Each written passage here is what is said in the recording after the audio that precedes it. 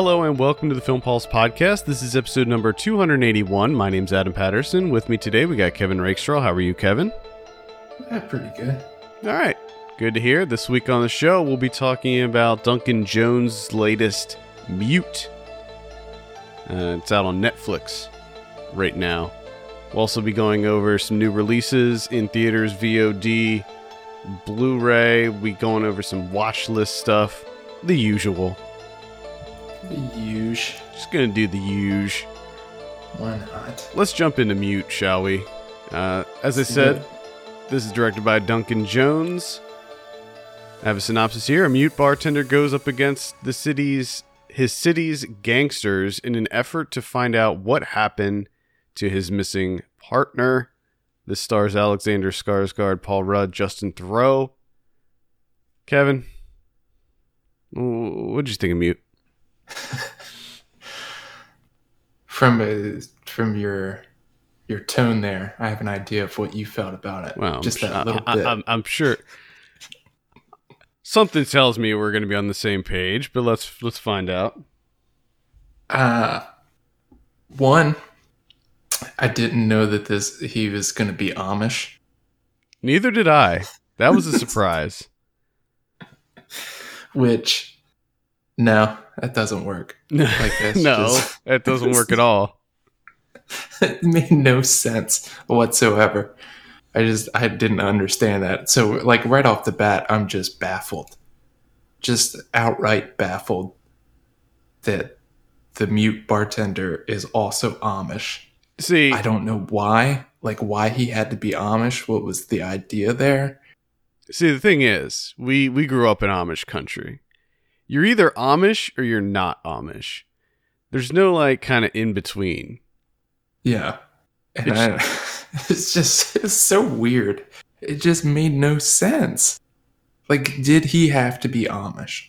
I mean, the only reason that you would have him be Amish is because the little bit there at the beginning where they're like, to get his voice box repaired, like, went against their religion. But you don't really need that. It could just be like they couldn't afford it. Yeah. Or it was just unsuccessful. Like, there was really no need for him to be Amish outside of, like, his woodworking, where they showed some of his woodworking, which wasn't good. No, it wasn't. It's awful. I just had a really difficult time getting past that.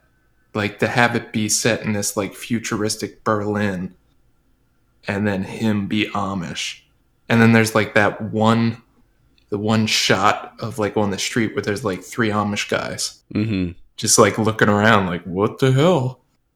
Like, it felt very weird. Why would the Amish be in the city?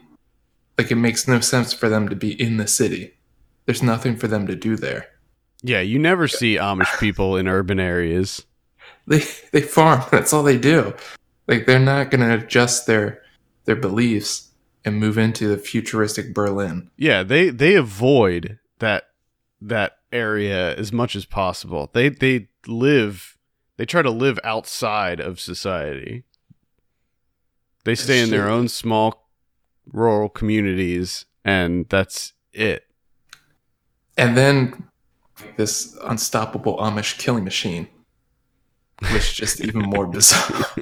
Like, there was nothing that led you to believe, like, this man, there's, like, no amount of training, nothing that would lead you to believe that he could just mow through Berlin's underbelly. You know? He's just a beast. He's just an Amish beast. What? No, I don't get it. It's just a really bizarre idea. It is.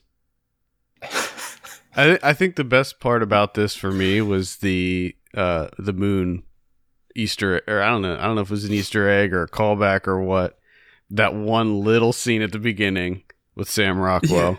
Yeah, which I enjoyed, but also at the same time, I felt like it was like unnecessary, and it was just kind of like, it felt a bit forced. Like, hey, you remember I made Moon, right?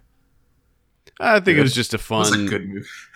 There's a big fan base for that movie, and I think that it was just a fun little callback. Like, hey, this is in the same world. Yeah. Like, it's in the same.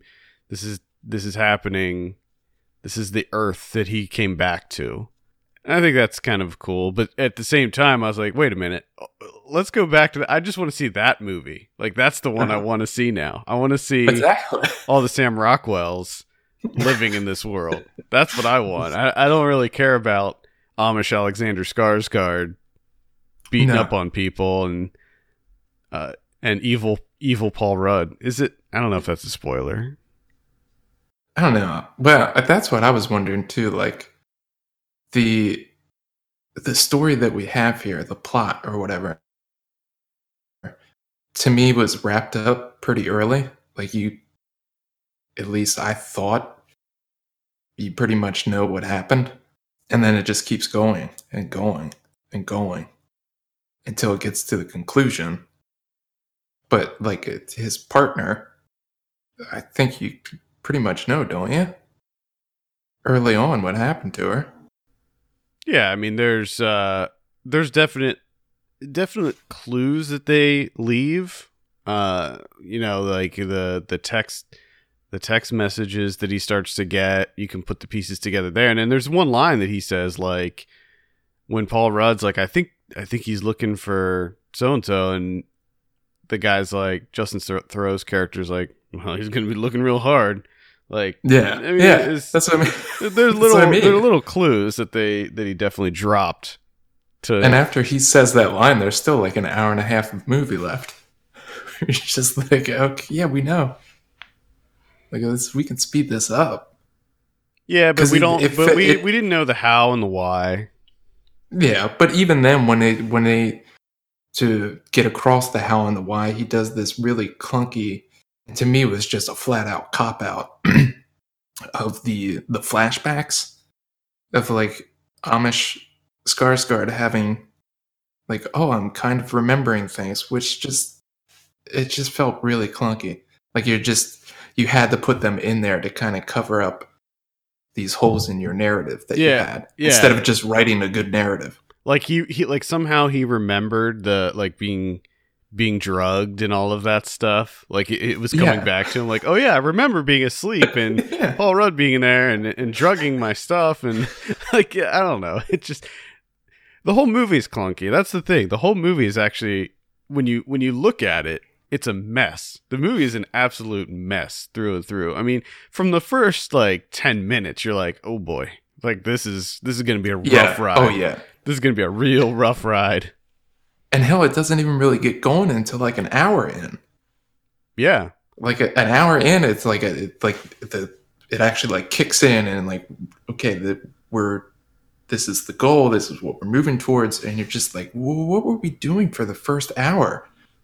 You didn't really set anything up outside of like minor character introductions. Like I didn't really learn too much about these people. Yeah.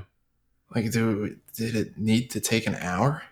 And I love how it took Paul Rudd's character that long to figure out that Justin Theroux is a pedophile.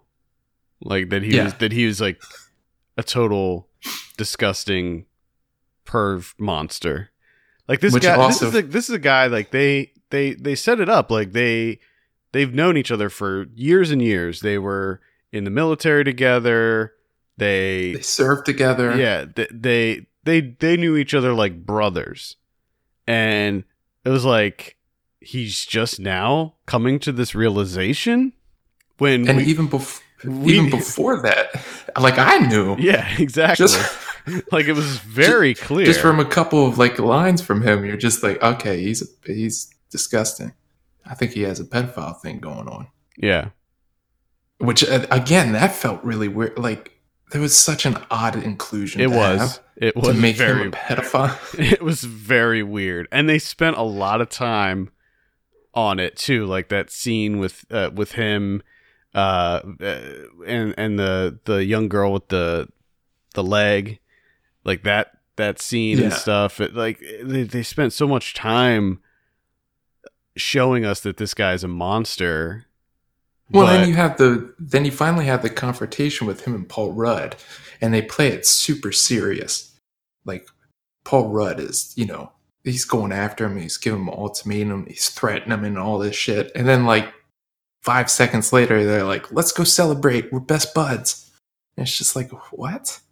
yeah, and then I think we're getting into spoiler territory here, so I may put just a spoiler tag on this because I think we're revealing a lot here. But anyway, he betrays him. Like after he hits him in the mall or wherever they are, and he has that run in with the security guard, Justin Theroux betrays him, and you're just like, what? Why? Well, he even told him that he was doing this. Before that one, he's been doing it for a while, and he tells Paul Rudd. He's like, "Oh yeah, I've been messing with that barman." Yeah. And it's like, why is Paul Rudd still, trusting this guy or even hanging out with him? Because they're brothers, man. They serve together. I don't know. They have a really weird relationship, the two of them. Yes. It's just none of it seems to make a whole lot of sense to me. No. But really, not a lot in this movie made a lot of sense to me. Like the decisions that were being made, I was just like, what? And I thought it was really odd for this to be, this futuristic Berlin, and then to go with the odd choice of making him Amish, where he's like, he doesn't use any of the tech that's in future Berlin, and they don't really use that much tech at all in the movie, which it just felt kind of odd to make it this sci-fi thing, but not really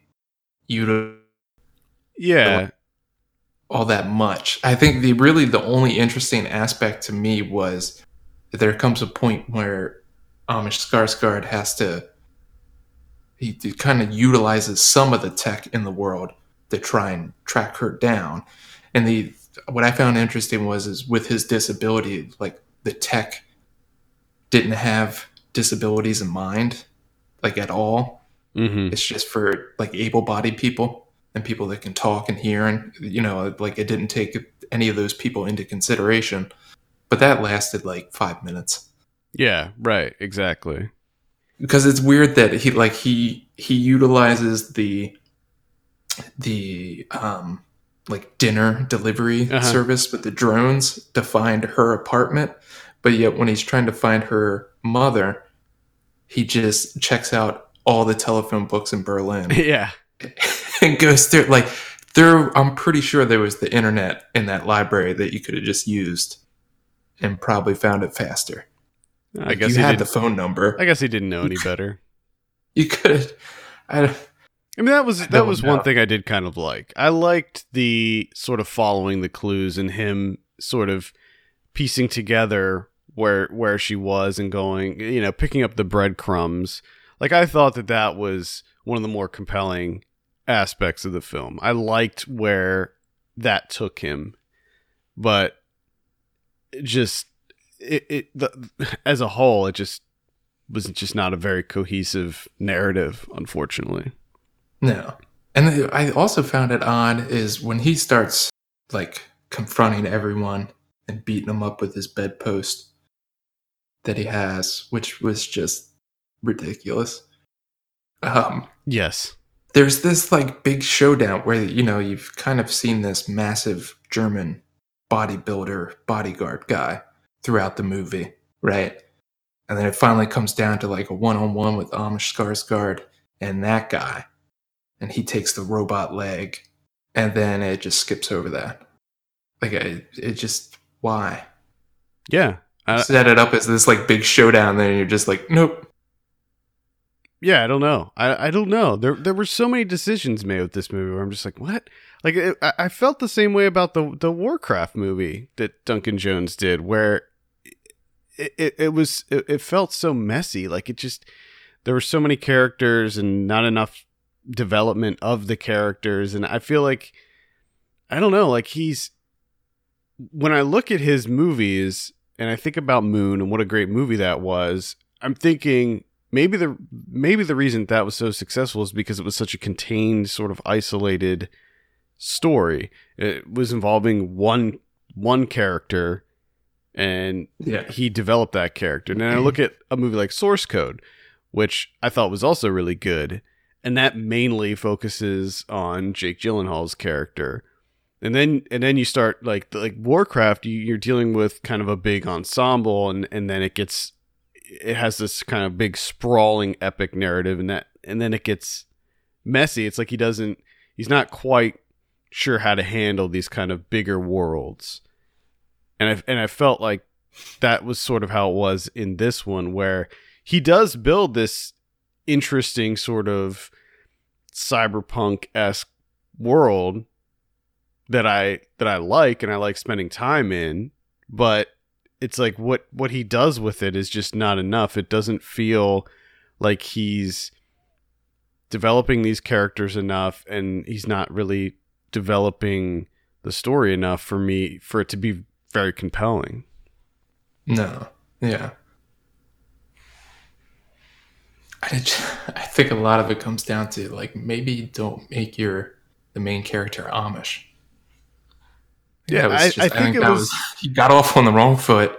He started off terrible. Like, that was just a bad idea from the start. Yeah, I mean, that opening sequence too, like of him in the water as a kid, and like the injury and all of that stuff. Like, even that felt kind of silly, the way it was shot, and it just didn't really work. And then, like, someone close to him just should have been like, this, one note. How about you not make the main character Amish? Like, just make him a regular guy. Let's just do that. I like the idea of him being mute. I like the idea of him being mute in this world, this futuristic world where you don't have mute people because they have implants that can fix that. Like you said, when the brief moments that they explored that, where this is a world where many things are guided by voice, and he doesn't have a voice, so he has to come up with other ways to communicate and to do what he needs to do. But they didn't really do a lot with that. No, like I said, they do like 5 minutes of it where you're like, okay, this is really interesting. Like, how is he going to navigate this world without his voice? And then it's done, because he checks out a shit ton of telephone books, and you just have this montage of him with his little magnifying glass.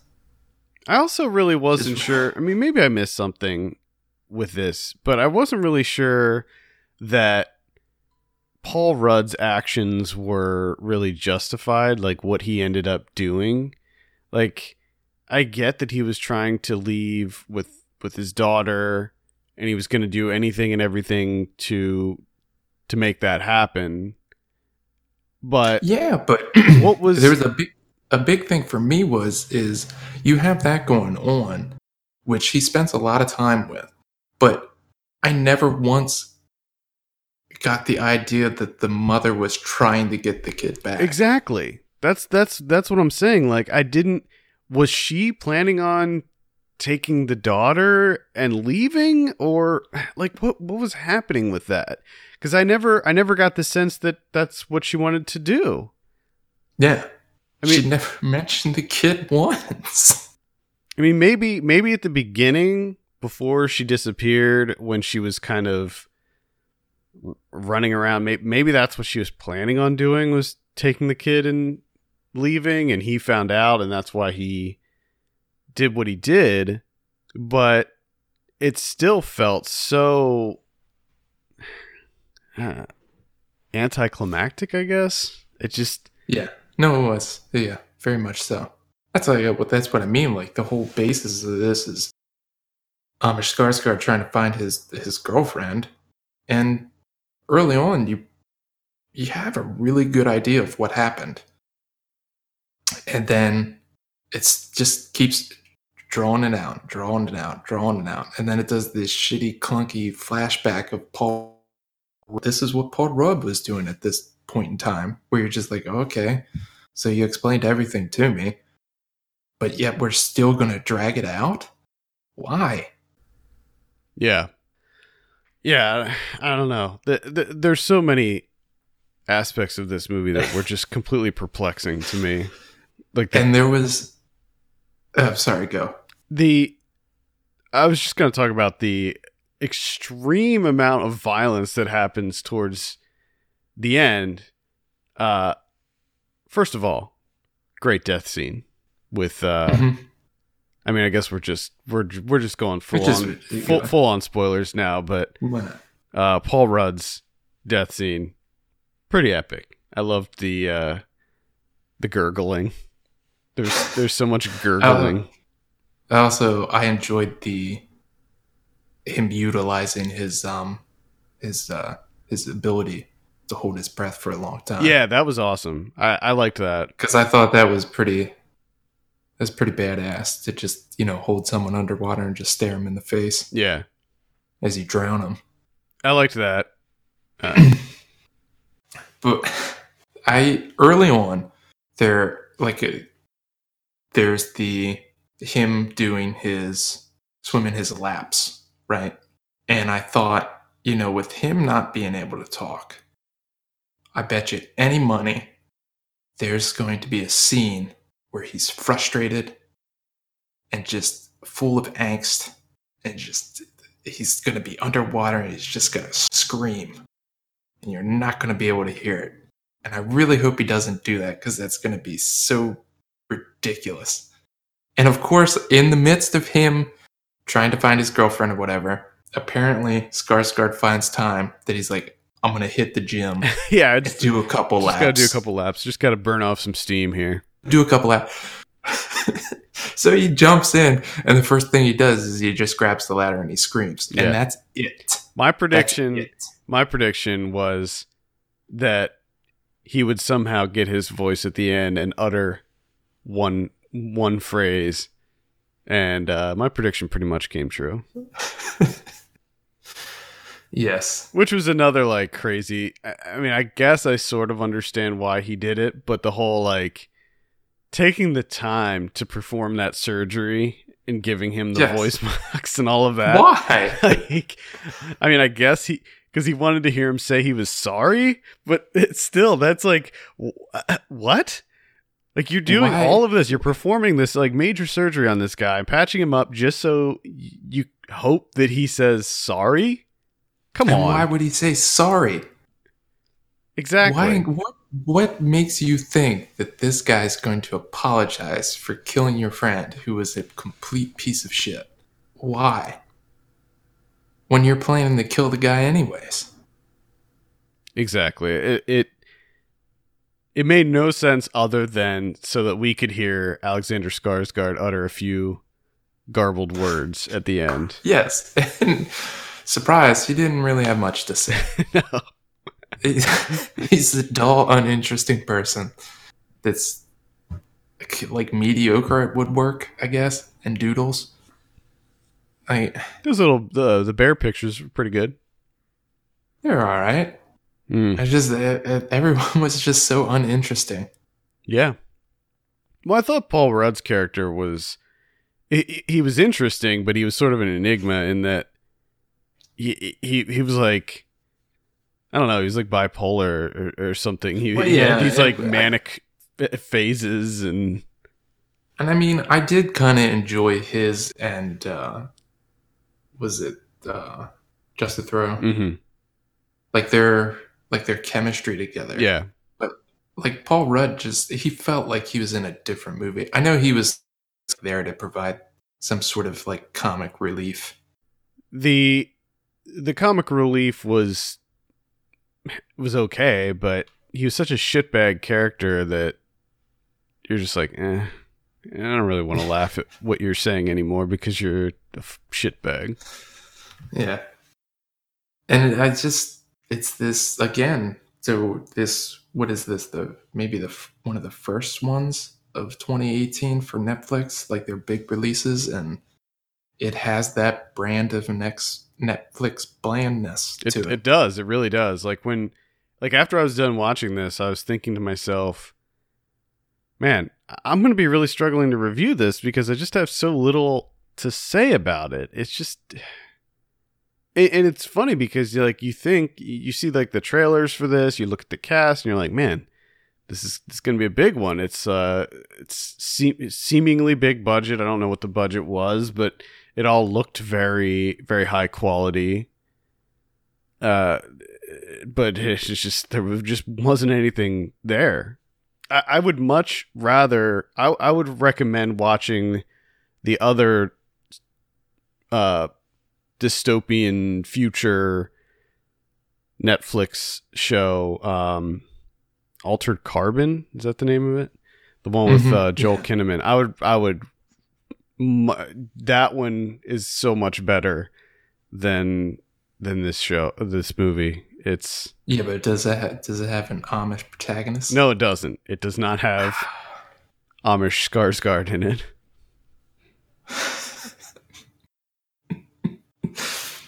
No, I want to show it to my neighbors. I want to show it to my Amish neighbors. I doubt they'll be so confused. Take an iPad over there with it, and I just want you guys to see what's happening here. I want to see what they're doing. Like, I know you don't know what an iPad is, and I know you don't know what Netflix is. No, they know. No, I know they know. I know, but I just feel like, what do you think of this? I would. The movie set in futuristic Berlin. If I could get, for some reason, you guys went back to the homeland to bring back like tradition or whatever. If I could get an Amish person on the show to talk about it, that'd be great. Like if I could find somebody that's in, they're like, I could probably find a former Amish, like the guy that built my deck. He was former Amish. Oh yeah, or we could find somebody that's on Rumspringa.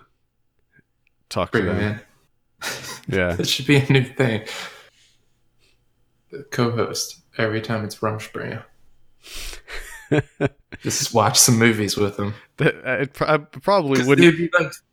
They'd be seeing like some of these, they'd be experiencing movies for the first time.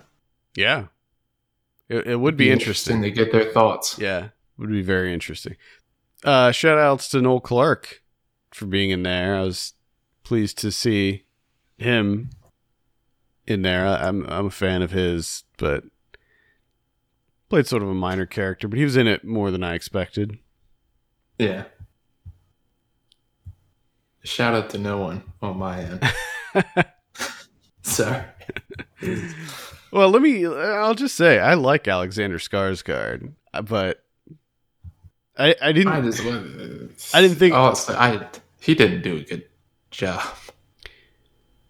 He wasn't really given much to do, but he didn't wow me, like where I was in like, wow, he's conveying a lot of emotions without being able to use words. Yeah, it wasn't it wasn't was just like, he's not talking. Okay. Definitely wasn't a Shape of Water situation here. I wasn't like blown away by the nonverbal performance. Yeah, it wasn't like, oh man, this is a really nuanced performance. Not being able to utilize words, like he's conveying a lot of emotions through gestures, facial expressions. Yeah, but like you said, I think it's more just the character itself he just played this kind of stoic, bland nobody. So I'm not sure that the performance is on him or just on the directing and the script. Yeah. Well, that's Mute. Let's go ahead and give it a score. What are you going to give it? Man, I don't even fucking know. Like a 3? I'm giving it a 3.5. Ooh. Just skip it. Just skip it. It's totally not worth your time. Probably one of the least enjoyable movies I've seen this year so far. Yeah. Oh, definitely. I would say that I enjoyed this a little bit more. Actually, you know what? pretty much on the same level as Cloverfield Paradox. Maybe I like. Oh yeah, I forgot about that. Maybe I like Cloverfield a little bit more. Damn Netflix! I'm starting to think. You know how we were kind of throwing it out there. Are people going to be able to overcome that Netflix brand, or are they going to be taken down with it? And I'm starting to think they're going to be taken down with it. We still got a number of big ones coming up. I'm just really curious to see what happens with Scorsese. Yeah, I read that one's starting to go like huge budget. I read that it's at like $140 million right now. Good Lord. So it's if Netflix is able to take him over, you know what I mean, to be like the dominant one. Yeah. In that production, then we know that Netflix is just a machine that will chew up anyone and everyone. You're just going to make mediocre, bland work. Yeah, see, it's funny because like right now I'm still cool with Netflix. Like I'm still cool with Netflix. I still like Netflix mostly for their series, but they haven't like angered me yet. I like Duncan Jones, but he's not like one of my favorite guys, you know. Yeah. But once we talked about it before, the Gareth Evans, Jeremy Saulnier, Martin Scorsese, once these three come out, if they're bad, I don't know what I'm going to do. I might have to just drop my subscription or something. You're just going to be pissed. Yeah. Pissed off. No, I'll keep my subscription, but I'll just be a total hypocrite and like bitch about them all the time. There you go. That's what everybody else does, right? Yeah. You're right. Yep. All right, that's Mute. That's on Netflix if you want to give it a look, but I wouldn't recommend it. Let's move on and talk about someone we're watching on the watch list. I think I'll start off this week. Saw Annihilation. Oh, yeah. Yeah, so this is the new Alex Garland. You may remember him from doing Ex Machina a couple years ago. This one, I don't think I liked it as much as Ex Machina, but this is really good.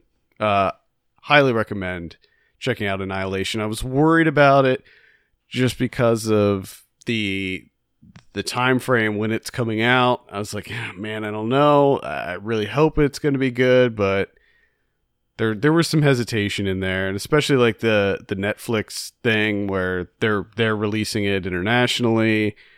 I was like, I don't know. Well, I'm very happy to say that it turned out really, really, really good. Great performances across the board. Some of the best visuals. Holy shit. When they go into so the premise of the movie is that there's this mysterious sort of dome that appears, and it's called Area X, and anything that goes into the dome doesn't really come out. So they don't know what's going on inside of it. And they send several expeditions in, and only one person ever came out, and he had like no recollection of anything. He didn't know how he got there. He didn't know anything. And they send in another expedition. This time it's all scientists. So before they were sending in like military people, and now this is like a group of all scientists. So it's like Natalie Portman, Jennifer Jason Leigh, Gina Rodriguez, Tessa Thompson. And they go in to see what's going on inside of this dome because it's actually getting bigger. And it's sort of like, they think it's like sort of consuming everything around it. Or inside of it, rather. So they go in, and it turns out that it's sort of, everything inside of the dome is sort of like remapping the cells in all of the living organisms that are inside of it. So you have these like kind of crazy mutated creatures and plants, and then like as soon as they enter, like they start to experience some really weird things happening to them, like they're losing time, and it sort of goes from there. more of a it's definitely sci-fi, but it leans heavily towards horror as well. There's a lot of horror elements to it. This is based on a really popular book series, and it's awesome. The visuals are incredible. Some of the like plants and trees and creatures that they come across are just stunning. I mean, like I expected there to be a really kind of distinct style, because with Ex Machina, that was like one of my favorite aspects of that movie, was just the look of that house and like the objects within the house and everything. And Garland definitely takes it. This has a completely different aesthetic than Ex Machina, but it's equally as detailed and sort of lush. And that was great. The horror aspects of it were a bit of a surprise. There's some really, really intense scares in this. There's some pretty intense shit that happens, and it does get pretty bloody at times. There's some awful things that happen. A lot of kind of like skin crawly type moments where, because it almost reminds me of like a body horror movie sometimes, and in some of the things that happen. But it's excellent. I would definitely recommend checking it out, going to see it in the theater. Annihilation. All right. Looking forward to that one. Yeah, I think you'll like it. Sounds kind of up my alley. I finally got to catch up with the Florida Project. Oh yeah. We were having a little bit of a discussion about this on Slack. Yeah, this is the one of the big ones from last year that I still haven't gotten around to seeing. So finally rectified that situation. Solid. To me, in some ways, I found it better than Tangerine, and in other ways worse. The main aspect that I thought was that Sean Baker did much better with the Florida Project than he did with Tangerine was kind of like the split character storyline type deal, right? With Willem Dafoe and the mom and her kid, Haley and Mooney. Yeah. Like, to me, the Tangerine, that was one of the things that I thought the way that how he followed the cab driver, that was, and like his life. Completely agree. Yeah, I thought that was the only weak spot for me in Tangerine, was exactly the pulling away and following the cab driver. Same here. I thought here he did it much better. But I wish he just stuck with Willem Dafoe, because I hated Haley and her kid, and I hated them the whole way through. And I just overall really didn't like the movie that much. I thought Willem Dafoe was great, and everything that involved him. But at the same time, like this character of Haley, oh my goodness, just awful. Like, do people that make movies know that there's poor people that aren't awful? Well, I don't know. Like, I don't exist. I don't know that she was. She was awful, dude. She was terrible. I think that she was trying to be a good mother. She wasn't. You can see that. There's certain scenes where you can see her trying, at least making once in a while she tries. Once in a blue moon, she tries. Sure, there's poor people that are good parents, but this isn't that story.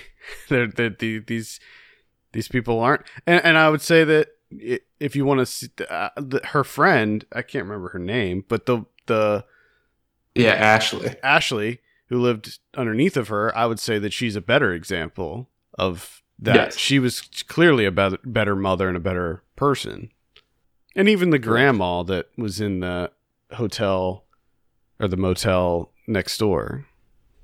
And I just wasn't buying that, like them becoming, like Haley was so fucking terrible to her. Like towards the beginning. Like, she's just awful. And then there's that scene where Willem Dafoe goes over to like try and help out where that the agreement that they had with the other hotels. That one was like, no, we're not honoring that anymore. And he goes over to pay it, like to help. And they're like, no, we're not taking it. And Haley just takes the money and leaves. So like, that's not your fucking money. He's trying to help you. Yeah. Asshole. She's not the best person. That's for sure. No, she's awful. She's an awful person. Just overall. And I, like, we already kind of talked about that, but that ending, holy shit, that was terrible. That just felt like that he had no idea what to do. Like the cinematography changes and that music kicks in and they just start running. Oh. I enjoyed the ending. I understand why people had a problem with it. The only issue I had with it was just from like a logistics standpoint. Like, how did they get in there? Like that was my biggest question, but it didn't bother me. And I think that like that had a huge impact on like swinging me, because I think up until that point I was just kind of like on the fence. You know what I mean? I was just kind of like in the middle where there was, I like parts of this, I hate other parts of it. Like overall, kind of in the middle with it. And then that music kicks in and she grabs her hand and they start. And I was just like, nope, I'm done. Nope. You pushed that pendulum the whole way to the other side. I'm out. I tapped out. And then the way that it ended, I was literally sitting there and I was just like, the fuck was that? What just happened? Sorry it didn't work for you. It was my number one movie of the year. It was Blake's number one movie also. Yeah. It is not mine. I think if you can't empathize or become attached to Mooney and her mom, then you're gonna have a real problem with the movie. Oh yeah, you definitely do. I was so happy when the child services came. Wow, this was like good, because she shouldn't have that kid. That sorry, probably is for the best. Yes, exactly. I mean, they're living in a motel, for God's sake. Like it's not a very conducive environment for a child. No, but I mean, other people were making it live in a motel and still make it work. Sure, yeah. I mean, look at the grandma. Seemed to be, she had. It's probably better than a lot of other apartments you can find. Yeah, I mean, we don't have to keep getting into it. There were a lot of things that I liked about it. A lot of very specific things, like the fact that the condos were right there, like these giant condos that were just completely vacant right next to this motel where all these people are forced to live together. And there was just a lot of aspects of this movie that I really loved. And I thought Brooklyn Prince was amazing. She was pretty funny here and there. I think my favorite part was when she was like, I'm going to eat a strawberry and a raspberry together at the same time. She goes, that's gross. That's so gross. Like, oh man, that's gross. On the Blu-ray, there's a making of, and they show what they did with that scene, and it's pretty fun to watch. She said that was her favorite scene to shoot in the movie because they just let her eat whatever she wanted.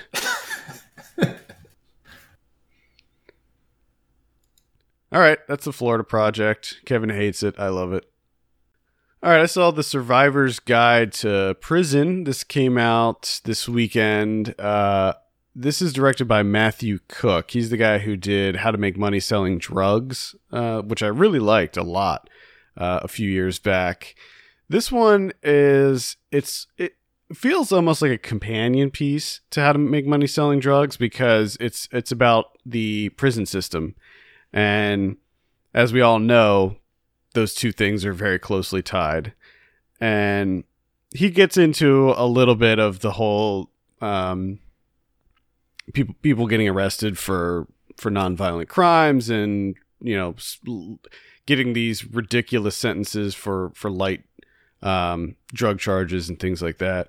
But what the movie is, if you saw How to Make Money Selling Drugs, he presented it sort of like this cynical how-to guide where he would go through these like bullet points, and he does the same thing with this one. So it starts off, it goes through every aspect of the criminal justice system. So it starts with, if you get pulled over or stopped by an officer, like how to handle that, and like what happens, what to do if an officer starts to get aggressive with you, stuff like that. And then what happens if you get arrested, what happens if you end up going to county lockup, what happens if you go to trial, go to prison, like all of these different things. And then once you're in prison, things to do in prison to sort of survive.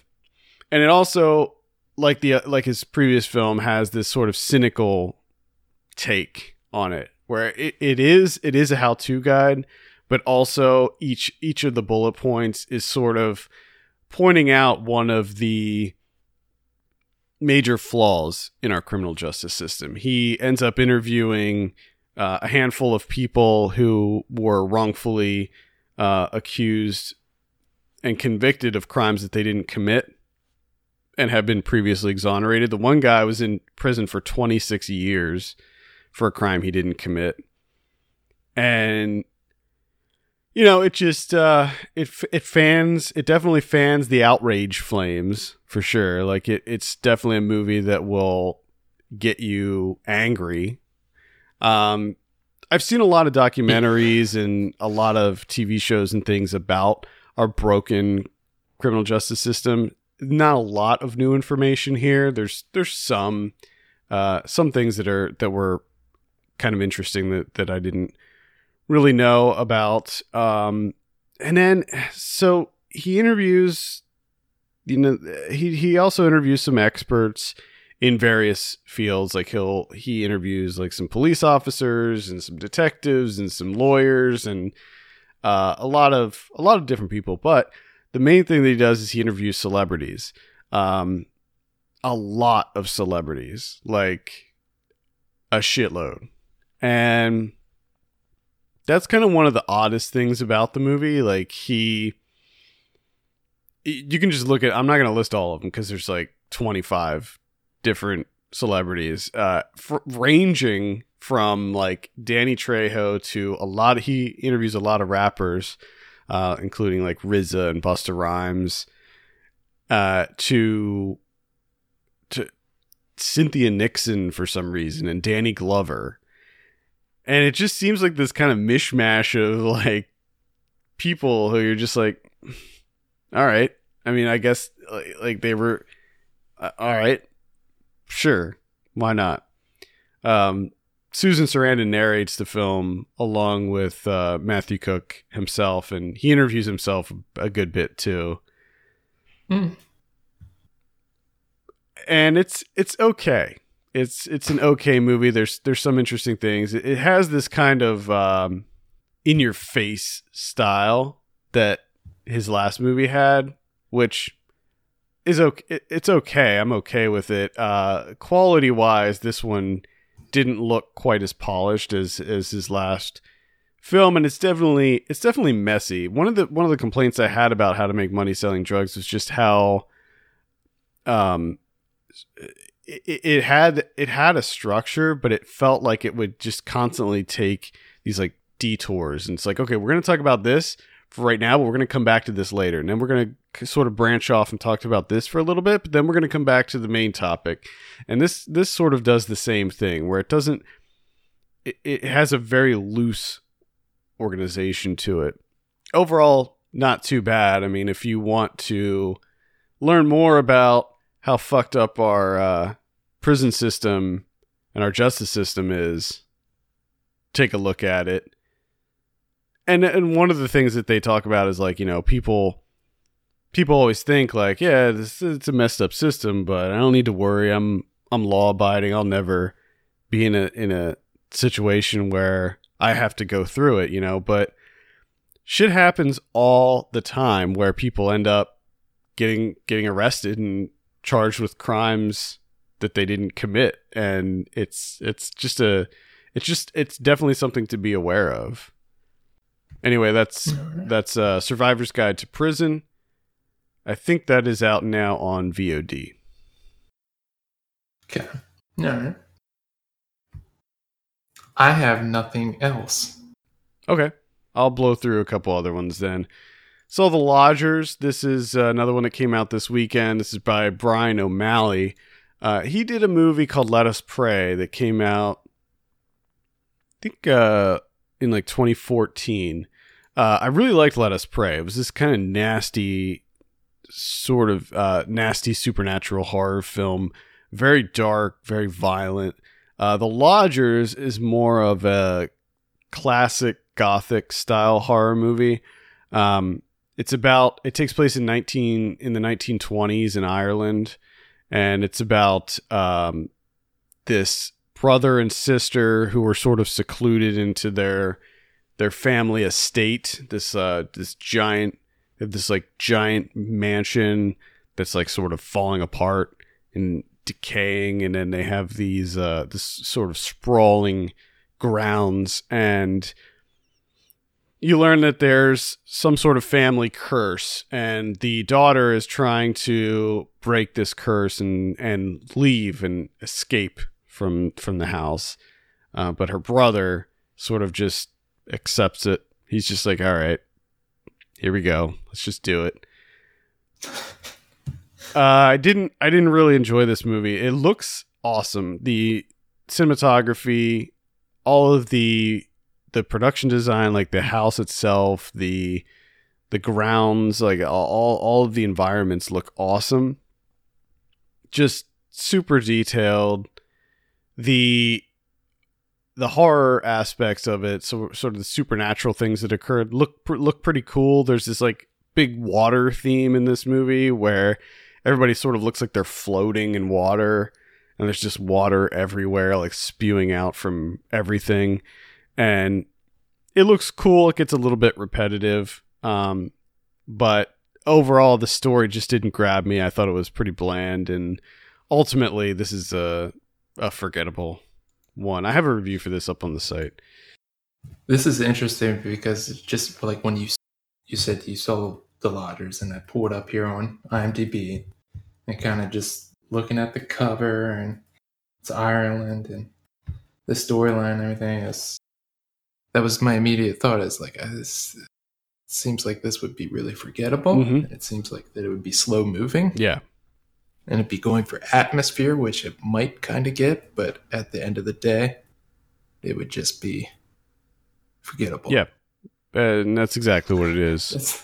It's not good when you can go to it like for your film and just kind of look at some of the specifics of it and kind of map it out from there. Yep. I also saw November. This is a new one that came out this weekend, directed by Rainer Sarnet. It's an Estonian film, shot in black and white. It's sort of a fairy tale, dark fairy tale movie. This premiered at Tribeca last year. I wanted to see it there, but I missed it. And but it's out now. Oh boy.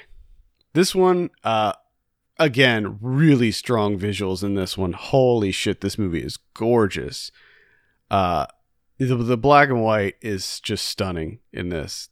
Some of the scenes, I mean, this is one of these movies where you can pretty much just take any frame and hang it on your wall because it looks incredible. Really weird. Like tonally, this movie is just, it's all over the place. A lot of it is comedic, which is very strange because you look at it and you don't think this is going to be a funny movie at all. But there's just a lot of goofy stuff that happens. Like in one scene, everybody in the village is concerned about the plague coming. So what they do to avoid the plague is take off their pants and put their pants on their head and then lay down so that the plague thinks that they have two asses and won't go near them because they have two asses. Mm-hmm. All right. And then it's kind of airtight. Yeah. It's a really weird movie. There's these everybody in this village has these robots that do work for them, and these robots are the devices that are made by the villagers, and then they get this guy to take a soul, and they inject a soul into this robot, and then it becomes like their servant. And these robots, they just want to work. They just want to do work. At one point, they turn a snowman into one of them, but that snowman's not happy. He's just not happy in his life because he's a snowman and he can't really work. But it's so weird. I don't know. I mean, I didn't love it, but it's definitely one worth a look. Yeah, just, I mean, based on, you don't get many movies like that. Yeah, it's like, from what you told me about The Lodgers, that sounds, kind of dime a dozen, right? November, this sounds, at least you have the aspect that it sounds wholly unique. Yeah, there's nothing like November. You won't say anything like this movie. And again, it's worth checking out for the aesthetic alone, because it looks so awesome. This movie just looks.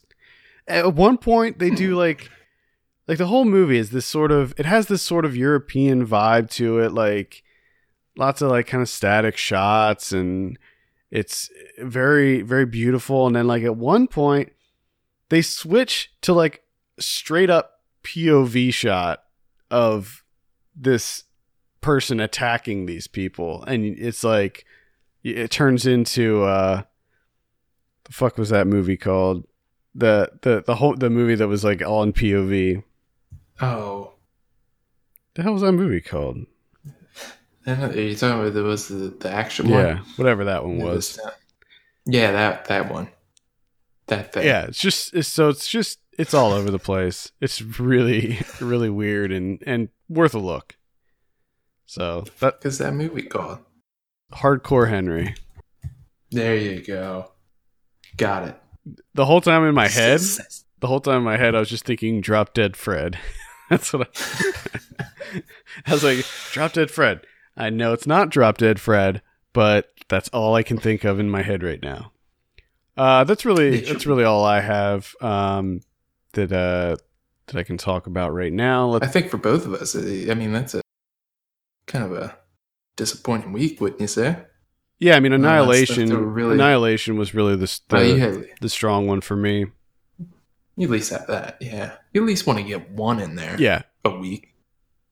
Yeah, Annihilation was definitely the strong one.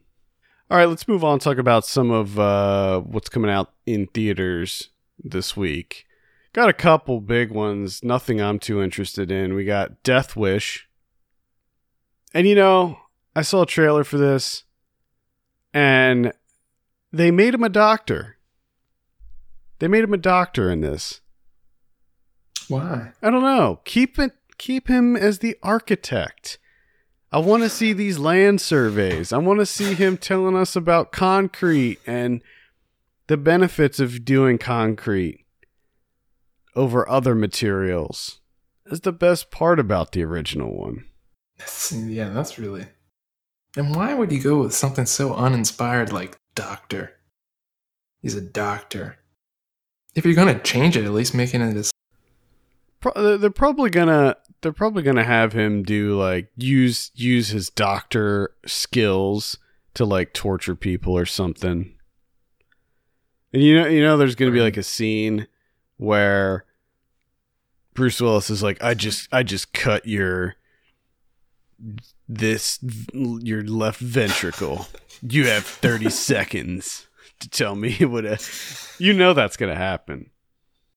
Oh man. Anyway. That's dumb. This is dumb. Yeah, Death Wish I have no expectations for, no desire to see. It's directed by Eli Roth too, so I don't know, we'll see. I thought you were joking. It actually is Bruce Willis. Yeah. The fuck is this? It's a Death Wish remake. Where were you at? I don't know where I've been. Wow. Oh, that sounds awful. Yes, it does. We also have Red Sparrow. This is the thriller with Jennifer Lawrence as the Russian spy. By the end of 2019, I think every single big white actress will have their standalone film of them getting to be a hitwoman or assassin. Yeah. Seems like that's the go-to now. This one's really not doing it for me. I'm not too interested. No, it looks bad. Yeah. Let's see what else we have here. It's an animated movie called Gnome Alone.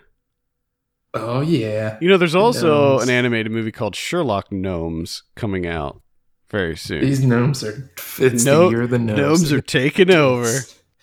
They're going to be doing so much this year. It's going to be incredible. And we have Foxtrot coming out. This is one that I'm interested in. Yeah, this is supposed to be really good. I've heard nothing but amazing things about that one. Glad it's finally coming out. Got Goldstone. I'm not too sure what that looks is. Terrible. Just that poster alone. Yeah, I mean, doesn't look great. No. Leaning on some rocks with some shotguns. Do they both have shotguns? Yeah.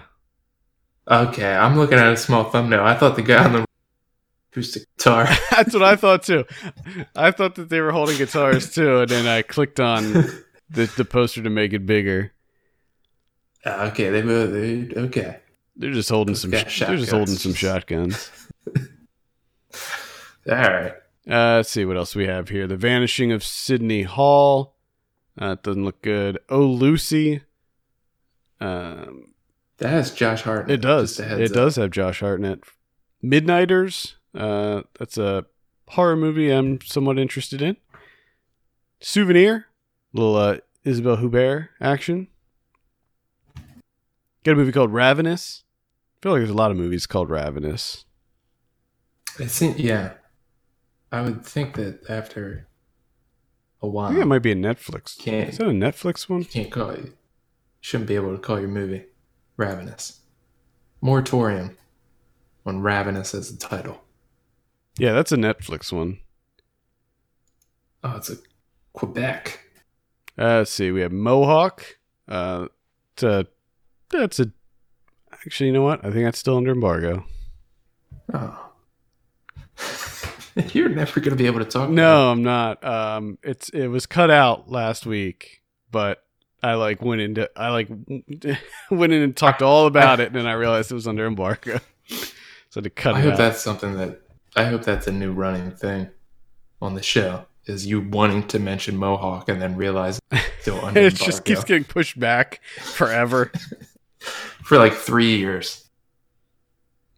And then finally the embargo lifts and you forget to talk about it. Well, that has happened before where there'll be a movie that will get super early and then I'll watch it and have a review and then just forget to publish the review. Let's see what else we have here. They Remain. This is another horror movie that I'm actually somewhat interested in. Got Submission. I think it's one with Stanley Tucci. Eat Me. Not sure what that's about. Over the course of one torturous night, a suicidal woman and a violent home intruder that saved her life test the limits of human endurance and the boundaries of forgiveness. Ooh. All right. And then we have a movie called Don't Talk to Irene. Looks like it might be a documentary. Let's see what we got on VOD this week. We got Flint Town. All right. That's a Netflix one. Flint documentary. Got The Lullaby. It's a horror movie. Got Ravenous, as we previously mentioned. Midnighters, also coming out. That's on Friday. Let's see. I think there might be some coming out on Tuesday. What's that? The 27th. We have Five Doctors, Cruel Summer, Hangman, Actors of Sound, which is a documentary about Foley artists, and then that's it. Yep. That could be interesting. Yeah. I always find Foley artists really interesting. It's a really cool, it's a really cool job. They do a lot of really cool stuff. Let's see what we have on Blu-ray this week. Zero Dark 30 is getting a 4K release. We've got Coco. That's the Disney Pixar one. 3 Billboards Outside Ebbing, Missouri is getting a release. Basket Case from 1982 coming out on Arrow. If you haven't seen Basket Case, I would recommend it. It's a bonkers movie, and it is so funny. Murder on the Orient Express.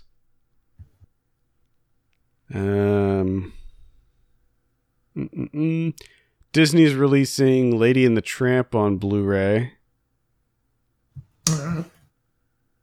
Yeah. I feel like they've done that before, but I think they do it like every 3-4 years. Yeah, it's weird. They open up the vault, then they close the vault. That's right. I don't know if that's like a diamond edition. Might be. Oh, man, I hope so. Mighty Joe Young from 1998 getting a 20th anniversary edition. I know everybody's going to be picking that one up. Rocket Man from 1997 is also getting a 20th anniversary edition. I think we had Ryan watch that. I just love that everyone celebrates anniversaries like now. Rocket Man, though? Like, that's why I love it. That's why I love it. You have some of these movies that are either A, just terrible, or B, no one really cared about at all. And they're still like 20th anniversary. It's like no one cares. It's just weird. Hangman is coming out. That's going to be a Blu-ray and VOD release. That's with Al Pacino. Looks terribly generic. Nocturama is coming out on Blu-ray. That was one of my favorite movies of the year last year, so recommend checking that out. It's on Netflix though, so I'd maybe just watch it on Netflix. So, yeah, I gotta catch up with that one. If you were thinking of sitting down and watching maybe just don't do that and watch Nocturama instead. There you go. Yeah. Just save your night. What do we have on Criterion this week? Oh, we have one, and it's a period piece. Oh boy. Tony Richardson's Tom Jones from 1963. Yeah. All right. That's it. Period piece. Yeah. I don't know anything about it. It's got Albert Finney. Okay. That's it. All right. I think that's going to do it for this week. Thank you so much for tuning in. You can send us your questions and topics to feedback@filmpulse.net.